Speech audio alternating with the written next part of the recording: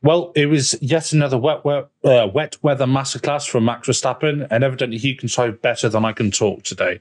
Welcome back to episode 313 of Grid Talk, where today, I definitely didn't just have to double check that, where here today we are going to be discussing qualifying for the upcoming 2023 Belgian Grand Prix.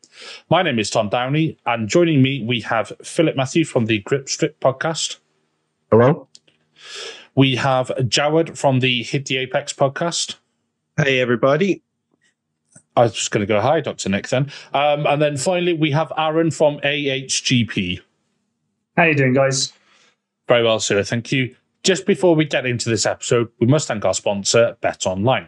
So BetOnline is your number one source for all your betting needs. Get the latest odds, lines, and matchup reports for baseball, boxing, golf, and more. BetOnline continues to be the fastest and easiest way to place your wagers, including live betting from your casino and card games available to play right from your phone. Head to the website or use your mobile device to sign up today and get in on the action. Remember to use the promo code BELIEVE, that is BLEAV, for your 50% welcome bonus on your first deposit. Bet online, where the game starts. Also, if you do enjoy this podcast, we'd love it if you could take 5 to leave us a 5-star rating on Spotify or a 5-star review on Apple Podcasts.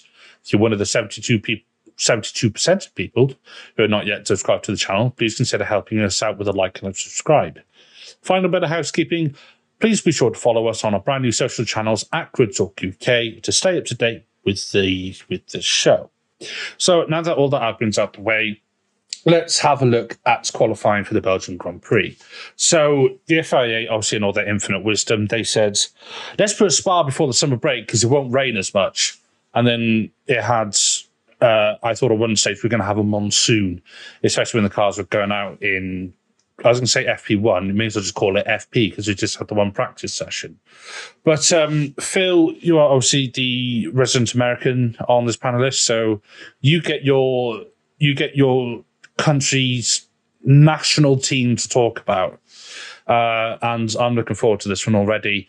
So Haas, they qualified a stunning P20 and P13, with K-Mag being P13, who is also under investigation for impeding Leclerc, and Nico Hulkenberg with his Ken hairdo finished stone dead last. Do you think they've got any hope tomorrow in the race on Sunday?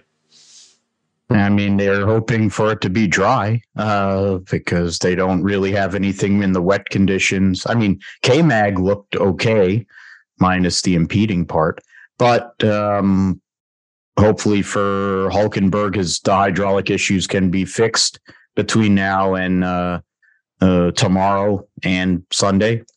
But, I mean, in terms of getting points, no. In terms of them finishing a race, they're already ahead of Alpine. But other than that, I'm not sure. There was a couple teams that I was surprised about their performance today, but Haas was not one of them. It's unfortunate, you're going into yet another summer break where the Haas looks like a rudderless ship, and they continue to be. On one side, they're saying they're going to keep K-Mag maybe and keep the same driver lineup. On the other side, maybe they're going to look at somebody else, but really doesn't matter who you put in those cars. Really. I mean, Teo Pocher is not going to make those cars look like I can't even say Ferraris because those things are questionable at times too, except today. But anytime there's a sprint race, not a lot of hope. We'll see what the weather brings to the table though for the rest of the weekend for those two guys. Yeah, I think they're going to be hoping for a miracle somewhat. But looking a little bit further up the grid. Now, Jawad, we're going to talk about AlphaTauri quickly. Daniel Ricciardo P19, Yuki P11. Now, before any Nick de Vries fans go, see, I told you so, Daniel Rick was actually P6 in Q1, but then had a lap time deleted because he went fully over the curbs at the top of Radion. Or was it Eau Rouge? Let's not start that. No, so bearing in mind the sort of relative, I suppose you could say relative pace that the car had, Do you think Danny Rick can work his way past the likes of Logan Sargent, Joe Guan Yu, etc. tomorrow to maybe sort of get into the upper echelon of the back half of the grid? You'd hope so, certainly. And it's a circuit that Dan does have, good fond memories of when you go back to his race win here in 2014 when the Mercedes decided to go into civil war again for the how many times that season. So yeah, it was a shame that, he did get that lap time deleted, but, rules are rules. And like you said, it's not a moment for Nick De Vries fans to be like, oh, it's a problem with the car. Yes, there's a problem with the car, but there was performance to be had today, or there was, positions to be had today. I thought both cars could have easily got out of Q1 in those sort of conditions, but, ultimately it was just the one car, and Tsunoda took advantage, and yeah, he even briefly topped the timesheets at one point, I think in Q2, and I was like, whoa, here we go. Q3 on here for Yuki, but then the track started ramping up and the quicker times started coming in. But yeah, to only miss out narrowly on Q3, a good little effort. So, let's see how they fare on Sunday. And, Dan, if he's really got his mojo back, let's see some overtaking from the Honey Badger. Yeah, it'd be nice to see some sort of trademark late lunges of Danny Rick tomorrow. No, not tomorrow, Sunday. Well, and tomorrow, but tomorrow's sprinting. That's a whole different minefield. Speaking of minefields, Williams, Aaron. So Logan Sargent, or as I officially called him, Logie Bear, qualified P18. Obviously, had a bit of an off in practice. He didn't get a chance to get that much running in Q1 because his engineers were changing his gearbox. But heroic effort from Williams to get him back out. And it was a bit of a tough day at the office for them. So Logan Sargent P18, whereas Albon is P16. That's right. He missed out by got about 7/10 actually into Q2. Given the sort of characteristics of this track and how we saw it benefits those who, the cars who are better at sort of like low downforce setups. Do you think, well, certainly the likes of Albon, do you think he can move forward tomorrow and maybe Logan Sargent? Yeah, I was surprised at the Williams result in qualifying because you'd think, given the way the car has behaved over the early part of this season, this would have been a really strong track for them. But I think that they just struggled. Either they've got such skinny downforce on, they just couldn't generate the grip and tire temperature in the wet. And we'll see how it pans out tomorrow. If the sprint qualifying is dry, but it's Spa, it can rain at any given moment. But yeah, on Sunday, if they've got that straight line speed, they could still come through. And especially in the hands of Albon, we've seen him pull off some wild tire strategies in the past. Just think back to Australia last year where he ran 57 laps on a set of hards. And let's be honest, Spa is a circuit where safety cars do happen, even though there's ample runoff area, but that's because of the high speed. So let's wait and see. I think they'll be disappointed with today, but optimistic about their chances on Sunday. And if Alex can go forward, Logan can go forward, but I think Logan's confidence would have been dented by that off in practice. Definitely, and I think maybe it's one of those weekends where only having one practice session for Logan Sargent might not do him any favours, but we will see. So, Phil, just sort of going back around the room. Next up, we have Alfa Romeo. So, Zhou Guan Yu, P17, Valtteri Bottas, P14. I mean, it's not quite the qualifying they had last weekend in Hungary, but it's not as woeful and diabolical as the rest of their season has been. So the notes I've written down for them are better, but still bad. Do you want to perhaps expand on that a bit? I mean, at least their car is more flashy because they have highlighter green on it this week. Outside of that, I mean, I thought for a while there Bottas was showing his skill in the wet. He had some fast times he was putting in through all the first two sessions. Zhou, of course, not having as much experience in F1 in the wet probably didn't help him as much. be falling out in Q1. I thought that Bottas might have been able to get into Q3, but that track evolution really got him to. We'll see what happens over the rest of the weekend. But if it's a case of, do I think they're going to score points? I mean, if the weather is mixed like it was today, who knows? But on dry conditions, it's going to be very difficult for Alpha Sauber to do anything this weekend. I think the positioning also would, if they had qualified a little better, but considering where they've been recently outside of Hungary, this is kind of par for the course for them.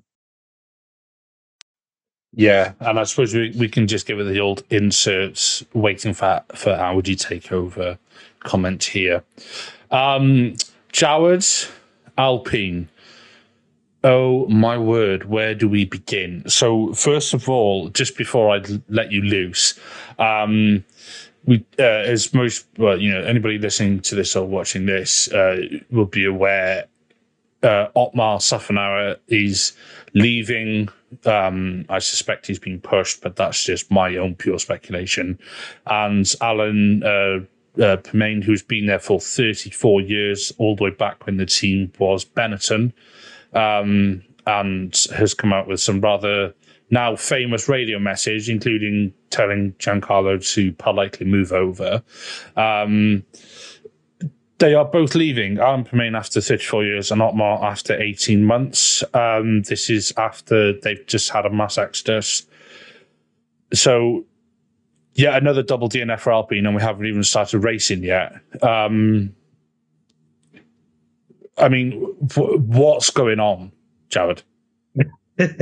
Well, that's a good headline for you to use there. Another DNF, double DNF, and we haven't gone racing. And it was actually Kimi Räikkönen that we remember that Alan Permain radio comment from back in 2013. It's pretty horrible what's going on there. And again, both of the cars knocked out in Q2. They just seem like they've regressed, or not even, they just can't keep up with the progress of the top teams. As we've seen in recent races, McLaren have brought upgrades and they've moved forward and almost doubled their points tally, compared to Alpine. And, they're not going to be anywhere near fifth in the Constructors' Championship now. And, a few of us on the panel today have talked during the week about the prospect of McLaren even challenging the likes of Aston Martin and Ferrari for further up in the points. And that's realistically where Alpine should be, given the fact that they're a manufacturer team. I hope no one's forgotten the fact that they are indeed a OEM and a manufacturer team. But for whatever reason, since the turbo hybrid era started, they've not been able to get their power unit in order. They've had the well-documented split with Red Bull. Then they decide to come back as a works team in 2016 by taking back Lotus, or what was Lotus, in the early 2010s. And what you could pretty much, summarize them as is a cesspool of political infighting, because you look at names like, Frederick Vasseur was hired to head up Renault back in 2016, but he didn't even last the year, I believe, because he couldn't get along with Cyril Abiteboul, and Cyril was left in charge under the previous Renault group management. There was Carlos Ghosn, who was the Renault CEO, who, I don't know if everyone followed the news at the time, ended up going to prison because he tried to sneak out of Japan in a cargo plane or something like that over some weird charges. And then, looking at it's like a rap sheet looking at the last 18 months of who's joined and left. You had Marcin Bukowski, who was headhunted from the FIA, and that was controversial at the time that, they recruited someone from the FIA. There was, what's the phrase, poacher turned gamekeeper, gamekeeper turned poacher. They got rid of Alan Prost, who was, a long-time advisor to that team, well-respected, four-time world champion, legend of the sport. Otmar Szafnauer arrived with BWT, and BWT might not hang around that Otmar's not there because they follow him everywhere. Oscar Piastri, Fernando Alonso, and then the man who kind of disrespectfully shunned those two, Laurent Rossi, he got moved on only a couple of weeks ago, not long after he made that massive spray in Miami.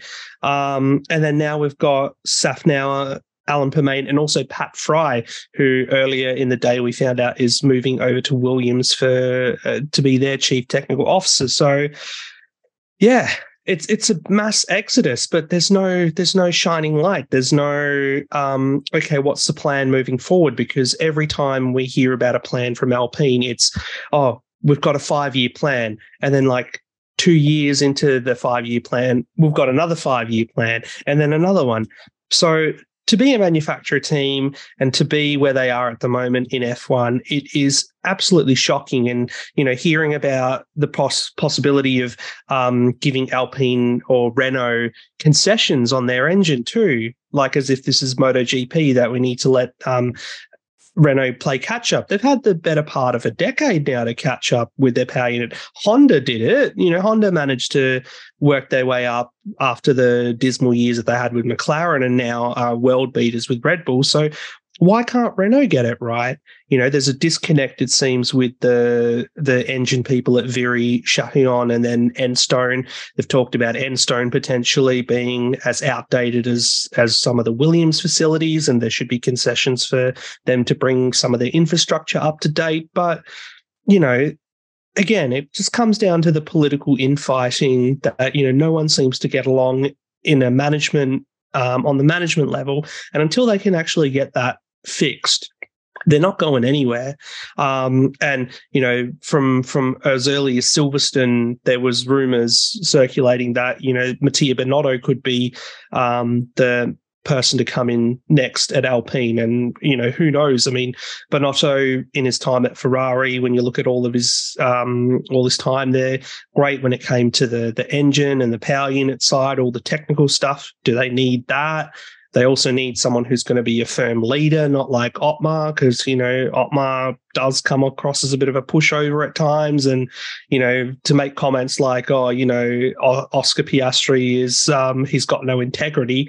Come on, mate. It's Alpine and Renault and your brand that's got no integrity for the way they treated not only Piastri at that time, but Alonso as well, who was keen to stick around long term. But they're like, no, you're old. We'll give you a 2-year, or not even a 2-year deal. We'll give you a 1-year deal. And he's like, well, bugger that. I'm off to Aston Martin. They give me more money. And also they believe that I can actually deliver results. And he did earlier this year.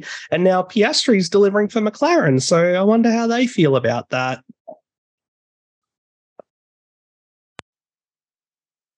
Yeah. I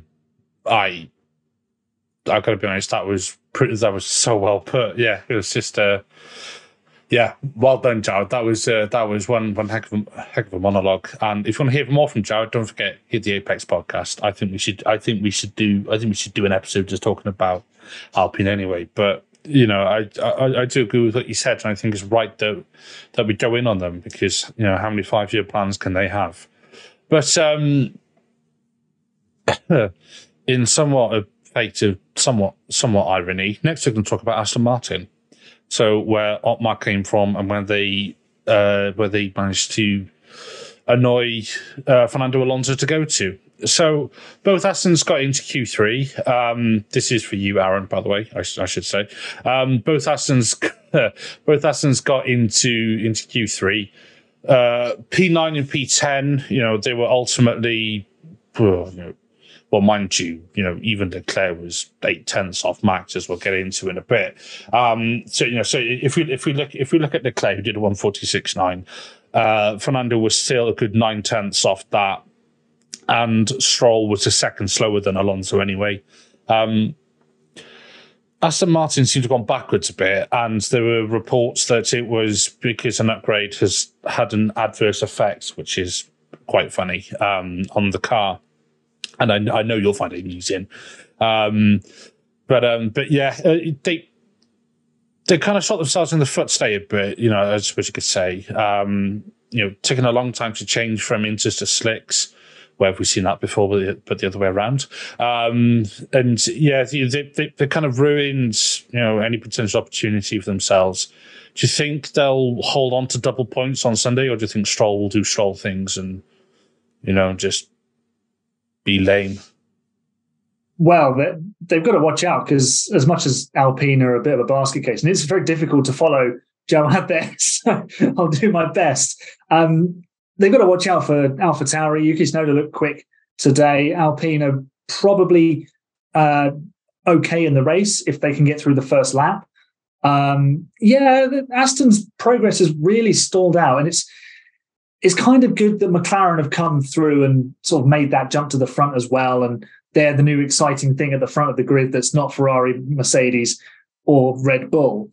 So for Fernando, I don't know whether he will tolerate this. We know what he's like. He'll probably be doing a charm offensive to get everything sorted out behind the scenes. And it's disappointing mostly because they had a car and they had the wind tunnel time to really take that game, to take the car forward and take the game away from Ferrari and Mercedes in that respect, and maybe even take the fight later this season to Red Bull. But they just haven't seemed to have done it. And if what you say is correct, that an upgrade has had an adverse effect and upset the balance of the car, then that is possible, because we saw it happen with Ferrari in 2018, although there was other mitigating factors for them that year. Aston have got a big problem now in the fact that the car isn't performing as well as it was, so they're not scoring as many points with Alonso as they did before. And Lance is sort of around the same area he was before, but he's a second slower than Alonso. And Lance Stroll has a pole position in changeable conditions. I'm really surprised about that. I know Alonso's a great driver, but I wouldn't expect Stroll to be a second off of him in the same car on the same circuit at the same time. I think Lance has got a lot to answer for at the moment in terms of his performances. And, Fernando, he won't appreciate seeing McLaren zip by and start taking podiums and beating Aston Martin almost from nowhere, really. Yeah, and in a very cruel twist of fate, obviously Honda Power going to Aston Martin in 2026. Oh boy, if that engine doesn't deliver, we are in for round 2, ladies and gentlemen. That is going to be buckle yourselves in. But where have my notes gone? They have disappeared. So if we're just looking a bit ahead, I'm going to condense this a little bit now, because I had split out the top 3. But Aaron, you might not get another team to talk about. So sorry. I know. I'm sorry. And I gave you Aston Martin and Williams. So, it's like double pain. Phil, Mercedes. So after what obviously the highs of last week, with Hamilton getting yet another record pole position, more than one way of it being a record pole position.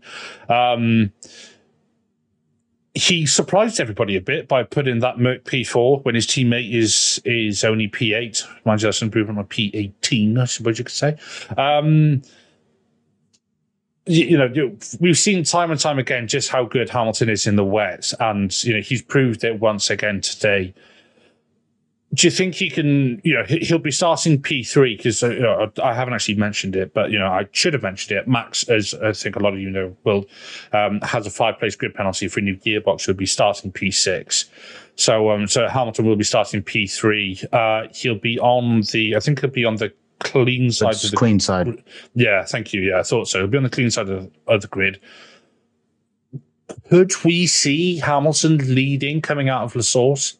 Because if Leclerc perhaps moves to cover off Checo, or Checo has a bad start, maybe seeing P2, just have a little look. Yeah, I mean, he's as long as he actually is awake compared to last week, it's already going to be a better start. And if he does, I mean, it's going to be a very intriguing start with the fact that you're going to have Leclerc, you're going to have and Sergio Perez up there too. So possibility of having a chance in turn one going up through Eau Rouge is great. The notion that he'll have the lead after Eau Rouge is probably not very high. But to get it into fourth place, considering the downforce aero limitations they seem to have, and even with the upgrades they brought, is solid. We'll see what they can do in terms of race pace. I'm curious as to what they will do with race pace tomorrow, but out-qualifying your teammate by 8/10 is always a great thing.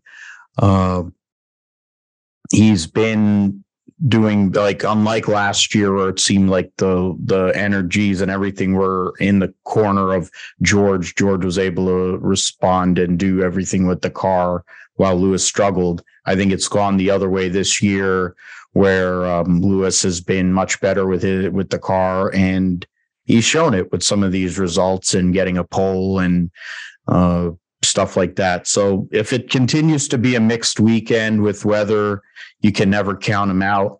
But those limitations with the car are going to be more pronounced, especially going down some of the long straights that Spa has.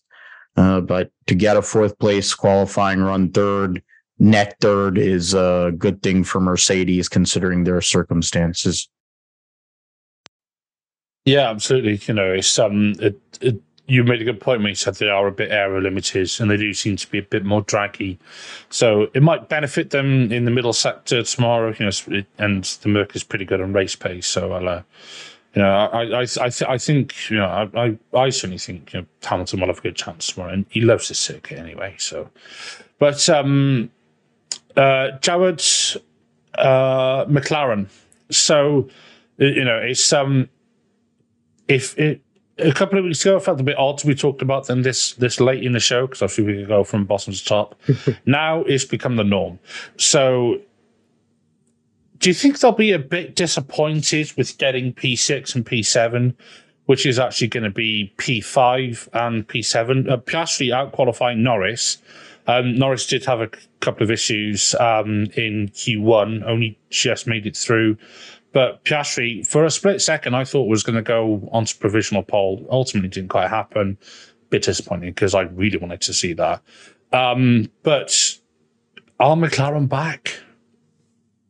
Yeah, like you said, Tom, I was certainly hoping, and from what we saw in Q2, that Oscar could be in a shout for pole position. And immediately it was like, wow, this is a leg up on Ricciardo last year, because how many times did we see him out-qualify Norris? But yeah, I feel like, they probably on the outside won't say that they're disappointed, but internally they will be disappointed that they were, I think it was like, what was the gap ultimately from pole to where they were? It was huge, because it was 0.8 of a second between the pole sitter and second place. So yeah, they'd be a bit confused about that.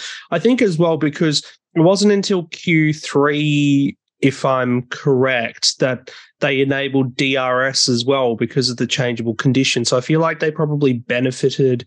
I might be wrong here. They might have benefited when there was no DRS and they were setting those quick times in Q2. But look, I have a feeling that, because it's going to be a lot cooler on Sunday, hopefully it's going to be dry as well. McLaren, as we've seen over the last two races, in different conditions, have been able to switch on their tyres, no matter which tyre it is, no matter what temperature it is. I feel like, given that the Ferraris are so sensitive to anything, it's almost a surprise that they found conditions this weekend that actually suited them in qualifying.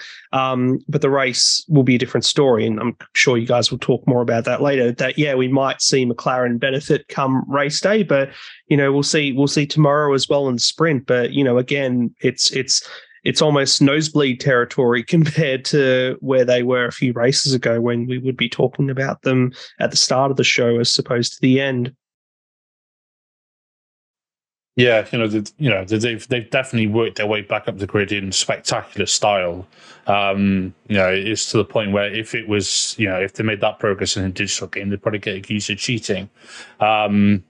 Who knows? Maybe they spent too much on the catering budget. I guess we'll find out later in the year, because apparently some other teams now rumored, but that's all hogwash until anything's confirmed.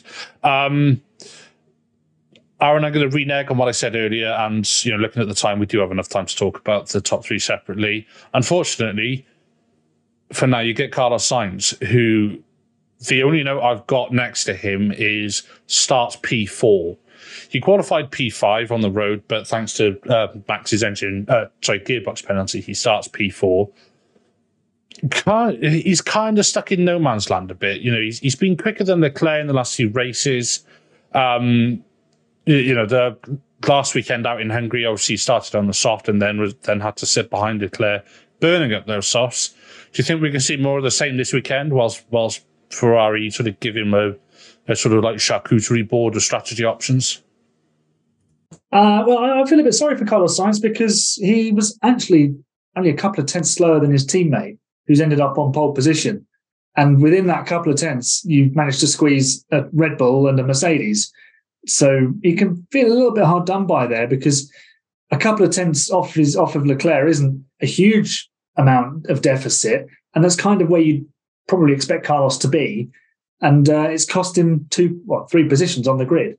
So a little bit rough on him. And he had some speed, but the Ferrari power unit's quick down the straights and it's got a lot of grunt. So maybe he's the one to watch out for in the run down to Les Cons on Sunday afternoon. And he's kind of where we'd expect him to be. As to what strategy they'll give him, who even knows what strategy Ferrari are going to come out with next? Let's be honest. It's they better start checking for their strategies now and formulating everything from Friday afternoon. Unfortunately, he's been outperformed by his teammate, but then everyone was outperformed by Verstappen quite comprehensively. So he's in the mix. Yeah, it's not too bad at qualifying for Carlos. Yeah, he's sort of just going about his business at the minute. That sounds so wrong. Let me rephrase that. He's going about doing the job he needs to do. That sounds a bit better. There's another one for the Clips channel, even. But Phil, Checo P3, given he's been out to QT more than he has recently, he'll start on the front road tomorrow. He's got the inside line up to La Source, but obviously dirty side of the grid, blah, blah, blah. We've seen a little bit of resurgence from him, you could say. He was making waves last week in Hungary. Was voted driver of the day. Do you think there's sort of just seeing Danny Rick get into that AlphaTauri and basically hit the ground running? I don't want to speculate, but do you think that's sort of giving him a bit of a kick at the proverbial, and he's gone, oh, hang on a minute, I need to get a move on, kind of thing? I think that's happened for both him and Yuki Tsunoda personally, Tom, because I really, for all the pace that Yuki Tsunoda has and speed or whatever, I think he's taken a step forward too. So it must be a good swift kick for both of them. For Checo, if you just give him something that's reasonable, you give him a reasonable car, the guy is a top 5. He'll get top 5s, no problem. And legitimately, that's really all you need. I know he wants to finish second in the Drivers' Championship again. He had hopes earlier in the year when he had won those 2 races for more, but that was never going to happen. Getting this qualifying run is a good thing for him and a good momentum builder into the rest of the weekend. We'll see what he can do in the second, in the Saturday in sprints and all, and the sprint qualifying. But he has a chance on Sunday.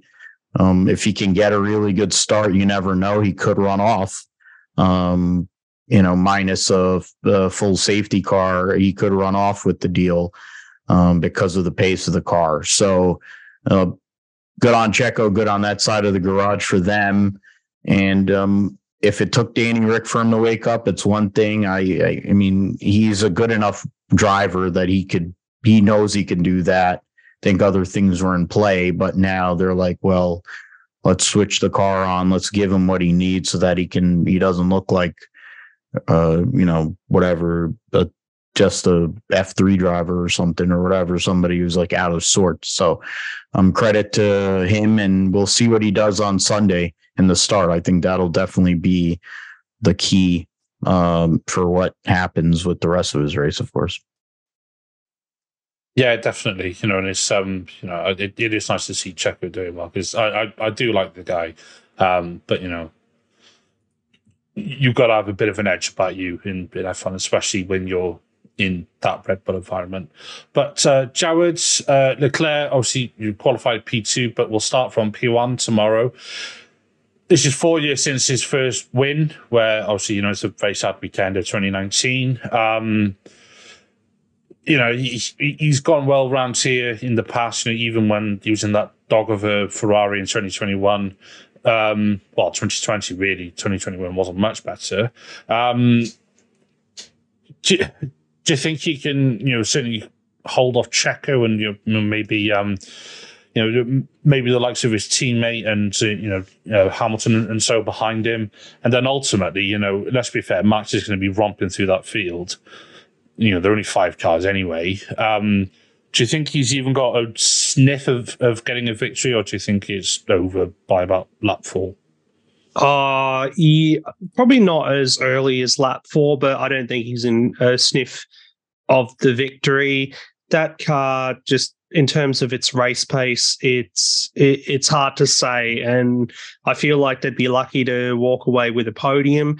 I'm sure he'll, agitate Perez for a little bit, but that Red Bull is much quicker. Hamilton, I'm sure, will find a way past as well.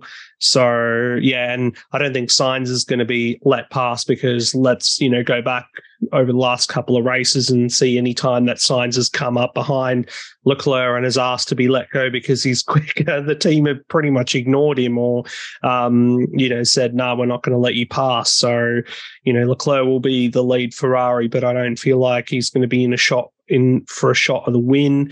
And like I said earlier, I feel like, McLaren, in terms of their race pace, could be better as well. And it's difficult to say, given that, practice, there was no representative running on dry tyres, and we expect Sunday to be dry. So, yeah, I feel like it's going to be a day of pain for Ferrari. So, they can lap up the joy and the jubilation of starting where they will be now, but I don't think it's going to last come Sunday. No, and and the man who is likely going to take that, hopefully nothing. Obviously, I've been a Max fan. I say hopefully nothing happens. I think it is inevitable. Aaron, Max, he put his car P1 on the road. It looked like quality was going to be close, and he then put an 8/10 gap between him and Leclerc. He's going to start P6. What lap is he going to take the lead on? And will it be single figures? Lap 1. No, I'm being facetious there. I mean, it probably won't take him very long. The only hope everybody else has is if he's collected in an incident on lap 1 at La Source or at Les Combes, because they're 2 big breaking points. I mean, we've seen cars be skittled at La Source, just think 2012. Hulkenberg went for a ride in 2018 as well. So, it was Alonso, wasn't he? He's sent flying over the Sauber. So it's a dangerous area of the grid to start. I mean, we saw that last weekend with the 2 Alpines. They got collected in an incident that was no fault of their own. The way Max drives, sometimes you think he'll be fine. Sometimes you're like, he might just be the cause of this. But he knows he's got the pace. He'll know that as long as he gets through the first lap cleanly, he'll probably reach the front of the field in pretty short order. And he doesn't need to take any risks, really. He was fortunate to get through into qualifying 3 today, because he wanted to do a different strategy in Q2, but his race engineer GP sort of overruled him, and Max wasn't happy about it. And we heard that on the radio. He did apologize after he'd taken pole position. But if it hadn't been for his engineer, he might not have been in Q3 to take said pole position. then he's starting right in the midfield, and that's really where it gets a bit dicey. But he showed last year he can work his way through there, no problem at all. So it probably is just a case of what lap is he going to get into the lead and then just disappear from everybody. Everybody else is just in a race for a podium and crossing their fingers that some form of bad luck befalls him. I mean, without wanting to wish ill fortune on the guy, and you can see from my background over here that I'm not really a Max Verstappen fan. You don't want things to befall him that are negative, but from an entertainment point of view, him getting a puncture on lap one and seeing how much he can come back through the field would be pretty fun, wouldn't it? Seeing everybody else can still beat him, or if he can just catch them up anyway. So I think that's what everyone else would be hoping for. Something to fall his way in terms of bad luck, so that he can't win for the 8th race in a row. Yeah, as much as I like Max, part of me was thinking, if he does go out in Q2, it will spice it up a bit. But no, he has done what he has done so well this year. But chaps, just to sort of like round this out quickly, Phil, give me your Sunday podium and a bold prediction. Verstappen. Let's see. I'm gonna say Checo, and I'll say Oscar Piastri gets his first career podium finally. Bold prediction. I keep on going with this bold prediction, and I'm going to keep on doing it until it happens. That Logan Sargent will get a point. Manifesting. I like it. Jared, what's your podium and bold prediction for Sunday? Let's go same as last time out in Hungary, but with Hamilton P2 and Lando P3. Bold prediction is both Ferraris get skittled at turn 1. I don't even know if that's bold these days. Aaron, what's your podium and bold prediction, mate? Just on Jawaz, is Bottas going to go bowling again? Oh, please no. Yes, let's get the Wii Sports back up and running. I love it. If anyone still owns a Wii. I don't know. Do kids these days know what a Wii is? Not Nintendo one, but go on then. What's Aaron? What's your podium? Verstappen, Perez, Norris, and then bold prediction of Alpine will score points. It's a mad world where that's a bold prediction. Okay. So, Phil, like I mentioned at the start, you're from the Grip Strip podcast. Where can we find you? You can find us basically where you hear podcasts, anywhere you hear podcasts. You can find the Grip Strip podcast. You can find at Grip Strip Pod on what used to be Twitter. You can find me at Philip G. Matthew or PG Matthew 28, and my co-host Josh Huffine at JP Huffine. We can find it on YouTube at Grip Strip Podcast and my website, philipgmatthew.com. If it goes fast, we usually talk about it on the Grip Strip Podcast. So thanks, Tom. Great work as always. Great being on with Aaron and Jawad. So we're hopefully we'll get this one. We'll keep on going with this. Love being on the Grid Talk. Oh, God, yeah. We're not going anywhere, Phil. Don't you worry. Jared, your part hit the apex. Where are you? Yeah, so I was going to say Twitter, but it's not Twitter anymore. The logo looks more like a porn site. But yeah, you can find our account on that at Hit the Apex Media. There's a link tree as well. The podcast itself is on all good podcast platforms, and I write articles for a website called The Raw and here and there for F1 Chronicle 2. And just echoing what Phil said, great to be on the show. Great job as always, Tom and Aaron. So love Grid Talk, and I'm wearing the Grid Talk top today as well. So yeah, go out and get your Grid Talk merchandise, people. Yes, lovely. That caught me off guard then, Jared, I got to say, but thank you, mate. Aaron, you are, I say you're part of, you are AHGP. Are you on this X-rated website as well as other places? X-rated website. God, what has this descended into? Yes, I am. It's at AHGP Pod, and you can find my personal Twitter or whatever it is now, Aaron Harper 41, where you'll see my work for F1 Chronicle from time to time. I write for Inside of 2 as well, and I'm a journalist as well with a radio station in the south of England. You can find AHGP Pod everywhere you find a podcast, and you can find it on YouTube. I do loads of shorts on YouTube, so drivers to watch, classic races, a little bit of F123 content.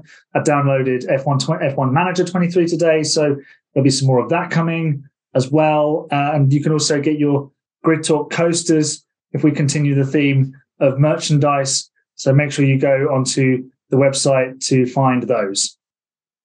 Lovely stuff. Thank you, Aaron. And yes, I am. I'm obviously one of the hosts here. I also panelists from time to time.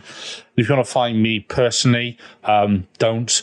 But if you really do, if you look at my handle on Instagram and that Threads thing, I don't have Twitter or whatever it's called these days. My handle is at Chungus Humongous 94. Yes, that is real because my nickname is Big Chungus. But Grid Talk is available on YouTube, where most episodes are recorded live, like this one, as well as Amazon Fire, Spotify, Google Podcasts, Apple Music, Verbal, and Pocket Casts. Just search Formula 1 Grid Talk for our back catalogue of shows with previews and reactions to both qualifying and race results. Please consider supporting the channel on Patreon so we can get mics, lights, and better recording equipment. Also, make sure you subscribe so you are the first to know when each new episode is released. We'll be back soon tomorrow, to be precise, with plenty more F1 content. Thank you very much for listening to the Grid Talk podcast presented by Bet Online, and goodbye.